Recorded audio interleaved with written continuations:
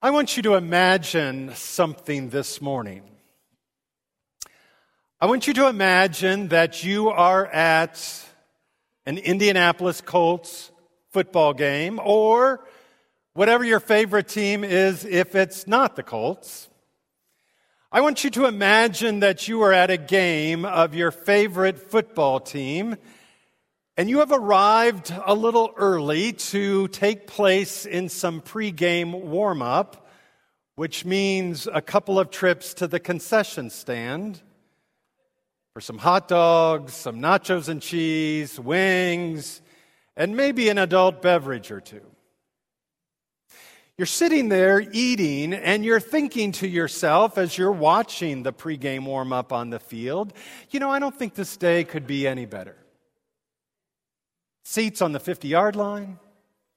You're with some of your best friends. You're eating whatever you want without any judgment. It's your favorite team. This day could not be any better unless perhaps you were on the field playing in the game, which has always been your lifelong dream. As you're sitting there thinking about that, you notice that a member of the coaching staff is walking up the aisle where you're sitting. He stops at your seat. He calls you by name, and he says that a couple of players have come down with COVID last minute, and they need some replacements. And you've been picked. Put down your nachos and cheese, go to the locker room. They've just finished sewing your name on the back of a jersey. No longer are you sitting in the stands. It's time to get into the game. Now, I realize all of that is completely unrealistic, but hang with me for a moment. Let's imagine that situation happened to you. What would be your first reaction?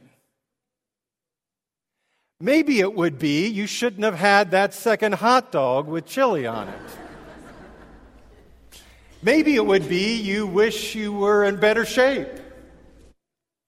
Maybe it would be you can't wait for your friends to see you on the field. Or maybe more likely, am I ready for this? Again, I realize that this is a completely unrealistic situation. But you know what is very real for us? Is that every day you and I are called to get in the game, not sit in the stands, when it comes to living out our life of faith. The question is, are we ready? It's already been mentioned that this Sunday we are recognizing what we are calling Rally Day. Rally Day is the time of the year in the church cycle that says school's back in session, summer for all practical purposes is over, temperatures are getting a little cooler, and our schedule on Sunday morning has reverted back to 8 o'clock and 10:45 worship with a 9:30 discipleship hour in between. Rally Day is a time when we emphasize the importance of growing in our faith as a disciple of Jesus and being prepared to get in the game to live out our life of faith every day. With that in mind, I want to turn now to the reading that you heard earlier that Randy read from Philippians chapter 3, where the Apostle Paul says to us some things about what it means to be prepared to get in the game. And it starts with a knowledge of Christ. Paul says, I want to know Christ. Well, it's important to recognize that word know or knowledge here is not really a reference to having information about. Instead, Paul helps us to see that knowledge of Christ means a number of things, one of which is having the right perspective in life on who you are and who Christ is. Paul says, I consider everything a loss because of the surpassing worth of knowing Christ Jesus my Lord. If you were to look back in Philippians 3 at a few of the verses before where Randy started reading today, Paul talks about himself. Paul talks about where he comes from. He talks about his background. He talks about his credentials. He talks about some things that he's accomplished. He talks about some things that for all practical purposes he would say he's bragging about. But he comes to a point here where he realizes that what he has done is not really what's important. I consider everything a loss compared to knowing Jesus. Paul realizes it's not all about him. He realizes God is God and he is not. Knowledge of Christ is having the right perspective on who you are and who Christ is. But also, knowledge of Christ is also something that is intended to be very, very personal. Again, Paul says, I consider everything a loss because of the surpassing worth of knowing Christ Jesus, my Lord.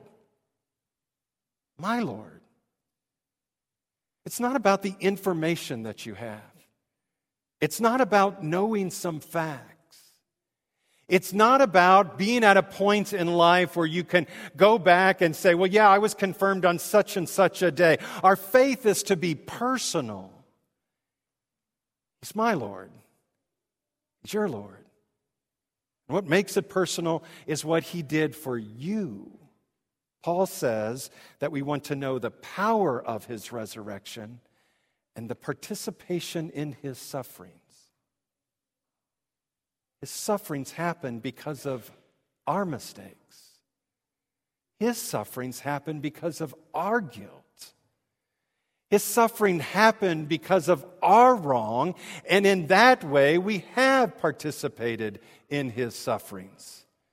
But we also receive the power of the resurrection in the victory that is given to us because of the resurrection of Jesus, the victory over sin and death. All of that happened for you. That's why it's personal. And because it's personal, we never want to neglect the nurturing of our faith. And that's why Paul encourages us to press on. Press on and take hold of that for which Christ Jesus took hold of you. Press on. Continue to grow. Seek Jesus in your life. Maintain a hunger and thirst for God to pour himself into you again and again. Don't stop that. And so on this rally day, I want to encourage parents. Bring your children to Sunday school. Let them be introduced to the sacred stories of God's Word and what our faith is based on. And for parents and all other adults, I want to encourage you to identify one of the classes for adults that are being offered on Sunday morning. I want to encourage all of us to continue our reading through the New Testament this year.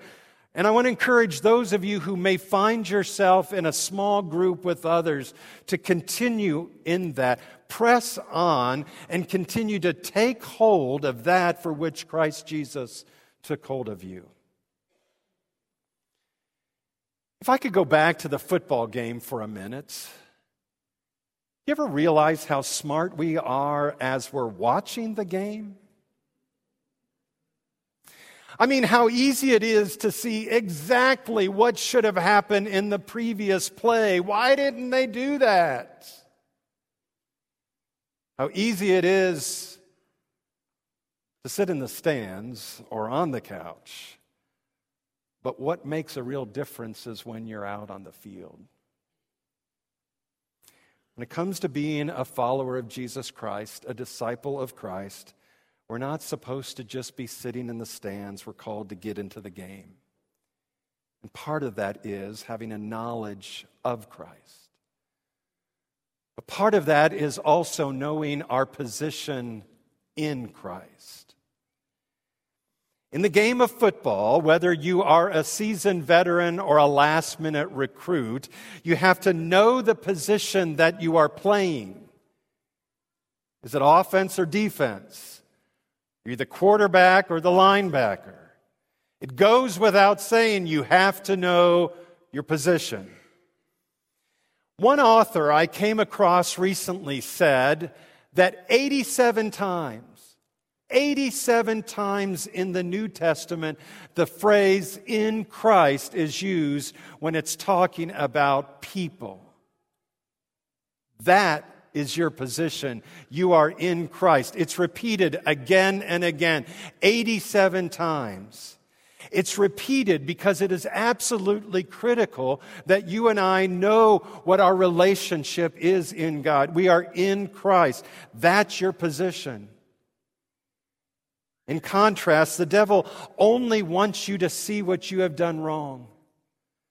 The devil only wants you to focus on the times that you have messed up. The devil only wants you to think that you have no hope. But that is not your position. 87 times, maybe more, maybe less, go home and count them. You are reminded that the position you have in relationship with God is that you are in Christ. And the reason that is your position is because of what God has given to you. Not having a righteousness of your own, but a righteousness that comes from God. That's what God has given to you. A right relationship with Him. A right relationship because Jesus took your place.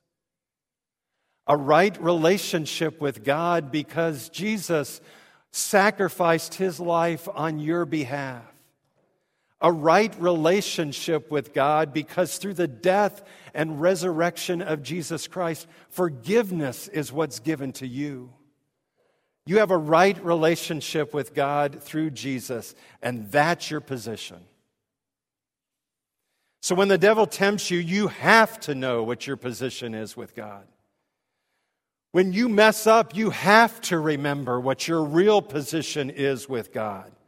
When you come to the Lord's Supper, you want to remember the promise that God has given to you that your position is with Him. You and I realize that there is no way we could possibly know all the things that might happen to us in our life ahead of time. And if we did, we probably would shudder at some of them. But no matter what happens, your position is in Christ because you belong to Him. And that's why I think Paul says, let us live up to what we have already received. And I'm actually changing the word from the text. It says what we have attained, and I'm changing it to received in order to emphasize the fact that Christ has attained our salvation, which we receive by faith. Being in the game means being aware of the position that you have received. And maybe the reason all of that is so important is because you and I live in a world where there is opposition towards Christ. And we know that because there are spiritual battles going on out there. Paul says, "For as I have often told you before, and now tell you again, many live as enemies of the cross of Christ." Maybe you see it sometimes in life, maybe you don't. But there's a spiritual battle going on all around us because there are enemies of Christ in this world. You know there's a spiritual battle going on around us because of all the confusion that there is in our world as to how do you define marriage. You know there's a spiritual battle going on in our world when there's so much confusion over what's the value of life. You know there is so much spiritual battle that is taking place when there's so much confusion about who should have the authority of what children should be taught in school. There's a spiritual battle going on all around us. So how prepared are we to deal with the opposition towards Christ that there is? Well, because there is opposition towards Christ, all the more reason for you and I to stay connected to the body of Christ. Paul says, join together in following my example, brothers and sisters. Keep your eyes on those who live as we do. Most of us know that we probably don't do all that well dealing with problems and challenges on our own, although we usually probably try to do it on our own. If I can go back to the football analogy for a moment, there's a reason that there's a huddle before every play. There has to be an understanding on the part of everyone on that team what they're supposed to do. We all know that there's no I in team, and the same is true in the body of Christ. When it comes to the body of Christ, when it comes to the people of God, it's not a matter of every man, woman, and child for themselves. That's why we huddle together. We huddle together when we study God's Word together. We huddle together when we come together and pray for each other. We huddle together when we express concern for one another. We huddle together when we see a connection that we have with one another. We huddle together not to be critical or judgmental of the people around us, but to be caring and helpful to one another. Being a part of the body of Christ helps us deal with the opposition that we face towards Christ in this world. And being prepared for that doesn't happen by sitting in the stands. It happens by getting in the game. Laura and I just came back from 2 weeks in Alaska. It is an amazing place. A couple days, we took some hikes into some of the national parks. And before we did, there was usually a park ranger there giving us some warning information about some of the animals we might encounter, or there was some kind of sign posted about that. Do you know what you're supposed to do if you encounter a bear or a moose or a wolf out in the wild? If you face a bear, don't run. It thinks you are something to eat, so it will chase after you. If you come across a moose, however, run. Do you know what to do if you encounter a wolf? You are supposed to yell as loud as you can, throw rocks at it, and pray as hard as you can. And the last part of that is not what the park rangers told us. How would you or I know what to do in a situation like that unless somebody told us? I think the same is true for being disciples of Jesus Christ. It's important for us to have knowledge of Christ. It's critical that we know our position with God is in Christ.